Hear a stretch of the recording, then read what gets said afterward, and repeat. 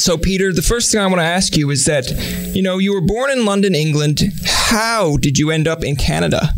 Well, it's kind of a long story, but I was born in London. My parents were British. My dad had been in the RAF during the Second World War, flying Lancaster bombers. And I was born in 1948, a couple of years after the war. It was a difficult time in Britain, still recovering from various aspects of the war. And we moved from England to Malaysia, what was then Malaya, in Kuala Lumpur, as my dad was working with the British Foreign Service. We spent a few years there before we decided to move to Canada. My dad had been offered a job with the Canadian government. That's how we ended up in Ottawa, where I went to high school and then joined the Navy, started traveling the country. And one thing led to another. I ended up working for the CBC in Churchill, Manitoba, of all places, to start in 1968. You did join the Royal Canadian Navy in 1966. What made you choose that decision? Well, a couple of things, really. I hadn't done that well at high school, and I was unlikely to get into university without taking another run at what was then grade 13. So I wanted to get going. It was the 1960s. People were, especially young people, wanted to travel, see the country, see the world. And I thought, okay, well, there's no better way to do that than to take the opportunity I had with the Navy. And so I went into the Navy in fall of 1966 as a young officer cadet learning how to fly. And I went into flying training. It worked out about as well as my school did. It didn't work out that well for me. I did primary flying school and then went to advanced flying school. And at a certain point, they thought it might be better if I went to sea for a while before I finished my flying training, and I took the option at that point of getting out. I ended up working for a small airline in northern Manitoba. At the age of 19, you already mentioned this prior, but in Churchill, Manitoba, you got your big break. You were discovered by a station manager for a local CBC radio station. What was that like, and do you remember that announcement? Oh, yeah, I remember it very well. I was helping out the ticket agents that day. I mean, I did everything in Churchill for this little airline called Transair. I loaded planes, I fueled aircraft, I sold tickets, you name it, I did it. And that particular day, they asked me to announce the flight on the PA system because they were busy at the counter dealing with passengers who were upset that I think the flight had been oversold, and they were trying to work out arrangements with passengers for other flights. Anyway, so I went up to the microphone and I did Transair Flight 106 for Thompson, the Paw in Winnipeg, now ready for boarding. This guy in the terminal building that day heard me, and he was the manager of the CBC Northern Service station in Churchill, and he offered me a job on the spot as the late night kind of disc jockey, 11 p.m. to 1 a.m. music show. Now, people go, wow, that's a heck of a way to join. The fact is, he needed somebody. He couldn't find anybody. We're talking about a small town. There's only about 1,500 people in Churchill at that point. And I don't know how many other people he'd offered the job to. But I was the first one who said yes. And I worked days at Transair and nights at CBC for most of about a year until they offered me a full-time job. And by then, I'd already shown an interest in wanting to get into news rather than music. And they let me do that. Yeah, that's the big break there, only at 19. And, can you tell me a little bit more about your time frame from your start at that CBC to hosting the National? Because, you've covered some big stories like the 95 Quebec referendum, numerous federal elections, and, the death of politicians like Jack Layton and Pierre Trudeau. So tell me more about the journey. Well, it was a long journey. I started with the CBC in 1968. I spent 20 years as a reporter, basically. I started a newscast in Churchill. I made a name for myself doing that, doing all the interviews, all the writing, everything. I went from Churchill to Winnipeg into the local newsroom there. And then by 1975, I was offered a job as the Nationals correspondent in Saskatchewan. So you were responsible for the whole province. And then from Saskatchewan, I went to Ottawa. I did a number of overseas assignments in London and also in Washington, kind of filling in for between correspondent changes. By then, I'd also started anchoring weekend programs at the National, and in 1988 I was offered the job that I'm currently in right now as chief correspondent and anchor of the National. Also in 1988, you could have gone to CBS to host their news program, something that you and Mark Critch talked about when he impersonated you. You both believed that, I guess you both kind of joked around that it was a stupid move to stay in Canada, but why did you stay in Canada? What made you stay here? Yeah, I mean, let's be sure people understand that, when I was with Mark, we were kidding around. Oh yeah, for sure. I've never regretted that decision. I mean, the CBS was a wonderful job opportunity. It was the morning program, their morning network news program, the one that Charlie Rose anchors now. In fact, Charlie was my competition at that time in 1988, and they chose me for some reason over Charlie, which I've never quite understood. But anyway, I was going to go, and then the CBC offered me the National, along with Dalton Nash making that offer, and Dalton was, at that time, was the anchor of the National. This had been a job that I looked forward to all my life. All my career at the CBC, I'd always, even from my Churchill days, had looked at that as the goal. And when it was suddenly in front of me, I didn't hesitate at all. I grabbed it, and I've never regretted it. So, Peter, let's get into some of the more fun side of Peter Mansbridge, because I don't feel a lot of people know that about you. So are you cool with people seeing your lighter side? Sure, if you think I have one, I'm always game for that. Okay, well, I'll start off with saying, how do you see yourself? What are some of the characteristics that we don't see or know about you? Professionally, I'm a journalist, and that's what I care about and what I've worked for almost 50 years doing. And I love telling stories and being involved in the storytelling business, which is the business of journalism, and getting things accurate, being fair, putting things in context. But I also have another life outside of my professional life, and I like to enjoy my time in my personal time, whether it's golfing or goofing around with my family, going to watch my wife perform. She's an actor and singer and dancer, and I live a varied life. It's not all sitting and doing the news. I mean, people see me occasionally, whether I'm giving speeches or doing a Facebook Live, and they say, "Hey, this guy could be funny." Well, yeah, I just don't have the opportunity during the National to stand there and crack a few jokes. It doesn't work that way. This is why I bring it up, because you do have the fun side, and this is where I bring it up to, is because in 2016, you led your voice to Zootopia, Disney's animation, as Peter Mansbridge. How did that come about, and how fun was it to do that? Well, it's funny. It was another airport story. I was on my way to Vancouver for an assignment, and there was a guy in the security line behind me coming through and said, Peter Mansbridge, great to meet you. I was just talking about you in a meeting today. And I said, oh, yeah, very nice. She said, no, I'm an executive with Disney, vice president of Disney. We were talking about you. We'd love you to be in our next big movie. And I don't know anything about the current Disney movies, but he said, this is going to be bigger than Frozen. Mm-hmm. I didn't even know what Frozen was at that point.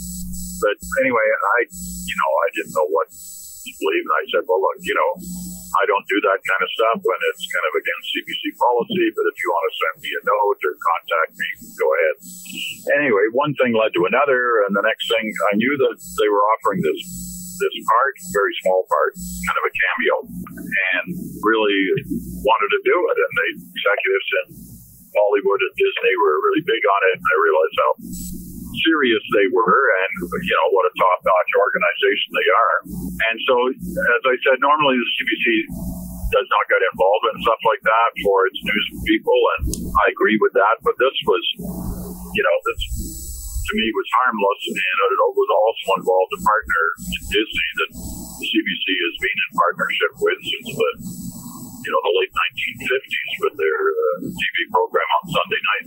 And so I made the argument that we should do this, and it was good for us, and that the film was likely to be very successful, which it was.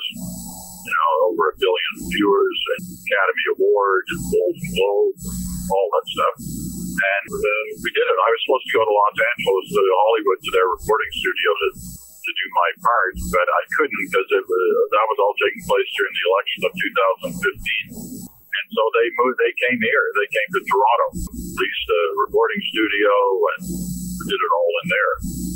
My 10 seconds. They seem to go to an enormous expense to get my 10 seconds, but nevertheless. I enjoyed the whole kind of pun of Peter Mansbridge, and when you hear it and see it, it's kind of like you can believe that it's you doing the part, but it's nice to see the little bit of a lighter side to it as well. It was fun, I must admit. You've been kind of portrayed on 22 Minutes by Mark Critch, and even sat down and did an interview with him as he was pretending to be you. Do you enjoy that kind of stuff? And how do you take it when people impersonate you? Well, I think it's flattering not just to me, but to to the CBC and the National in particular. It sort of gives a sense that people do care about us, and enough that the times we can be made fun of too, and that's good. You can get carried away with your self-importance, and when you're taken down by a guy like Critch, you realize that one, you're flattered that he's doing it. Two, he's probably right in doing it. So it's all fine. It's all good. Yeah, because it seems like you guys have a very, friendly relationship. Because I even remember when Trump was elected, he was on your show and he kind of made the joke that, in a few months you're gone anyway. So, I mean, like you're off in the wind. You kind of had a chuckle at him, just kind of teasing you a little bit. Yeah, no, listen, I've got a lot of time for Mark. He's an extremely talented guy. I think he performs he and the whole 22 Minutes gang and Rick Mercer in his program perform an important part of the Canadian scene in that everybody can be taken down a notch every once in a while, and sometimes that humor is used for real effect, and we're lucky to have people like that. You're a fan of the Jets, but you grew up a Leafs fan. Why the interest in these teams? Well, I'm a fan of both. I did grow up a Leafs fan back in the old six-team league.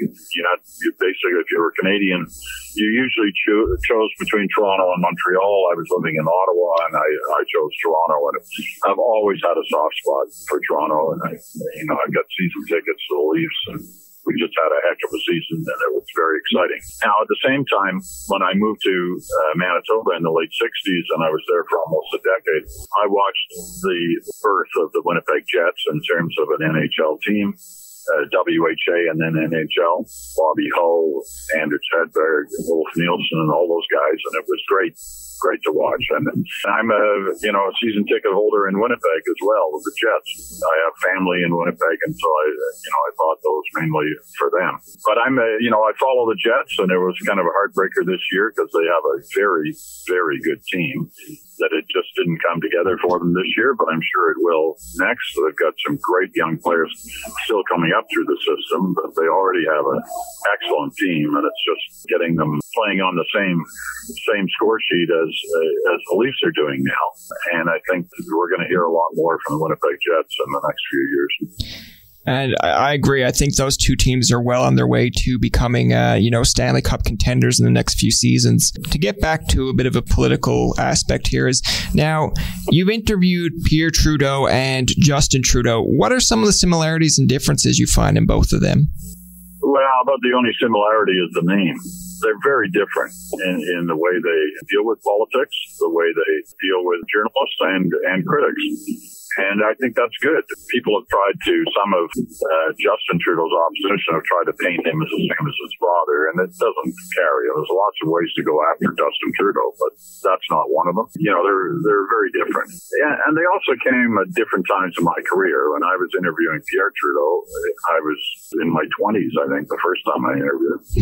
I'm, interviewing Justin Trudeau as Prime Minister. I'm in my 60s, so I got a lot more experience and heft in that sense behind me than I did when I was interviewing his father. I can tell you, interviewing his father was a real challenge.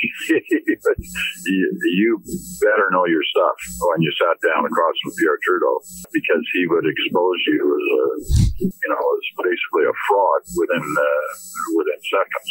So it was it was very different in that sense. But I have a lot of respect for both of them, as I have a lot of respect for anybody who achieves prime ministerial status, and for that matter, anybody who goes into public service. We tend to focus on those who go wrong during their time in politics, and there's no doubt some do, but the majority don't, and the majority are there to serve the public and to make life better for us. We may not agree with the way they're going about that or even what their solutions are, but we should respect the fact that they're there and that they do run for public office, which these days is a tough thing to do, to commit yourself to standing in front of an audience and bearing all your background, exposing everything that you've ever done in your life as you run for public office.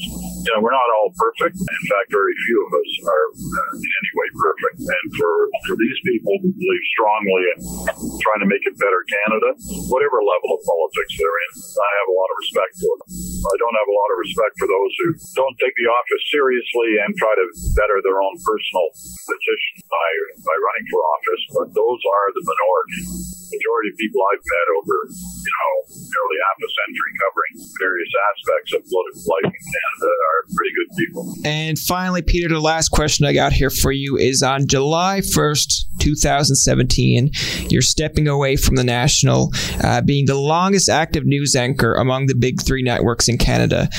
What's next for you, and what will you miss? Well, I'll miss the daily cut and grind of the National, but that's one of the reasons I decided to step down, because at a certain point, it takes a younger mind to challenge the conventions of the day, and that's what we're all going through in the news business as we look for new and different ways to tell stories. But I'm not leaving journalism. I mean, I'm a journalist. I'm a storyteller. I've always been that. I've always felt strongly about that. I will continue on. CBC has offered a number of different platforms to me to continue doing that. At some point I'll be announcing how I'm going to do that. But I'll still be around, but I won't be there on a daily basis anymore. So we might see a Peter Mansbridge one-on-one podcast, maybe? No, one-on-one ends the same day that the National does for me. It'll be a very different. Whatever I do in the future will be different from what I've done in the past. Okay. And I'm looking forward to that. That's going to do it for this episode of Tobin Tonight. Our thanks to Peter Mansbridge for coming on the show.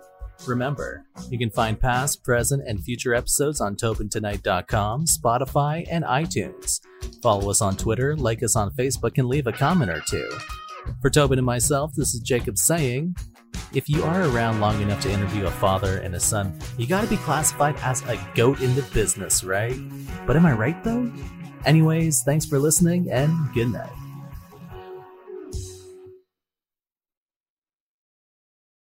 The Podcast Super Friends is a monthly meeting of 5 podcast producers.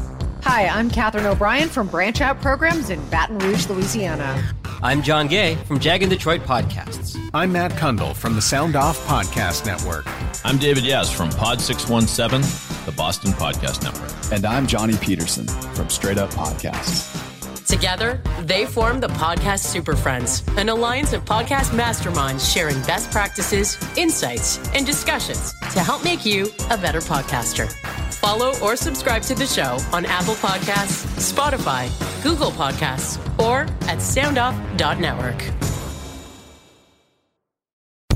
It is your favorite girl. That's right, it's the Allie Mars, the one and the only. Everyone else just ain't me. I am the host of Welcome to Mars, a lifestyle podcast where nothing is off the table. I have come a long way from sex and dating and have transformed the new vibe to all things lifestyle. We still talk sex, but I'm more interested in the journey, where people have come from, how they made it, and where they're going. Subscribe or follow to a brand new look and a brand new era. Welcome to Mars. Subscribe or follow on Apple, Spotify, Google, or at thealliemars.com. Because even with the new look, I'm still that same bitch you love to hate. Another Sound Off Media Company podcast.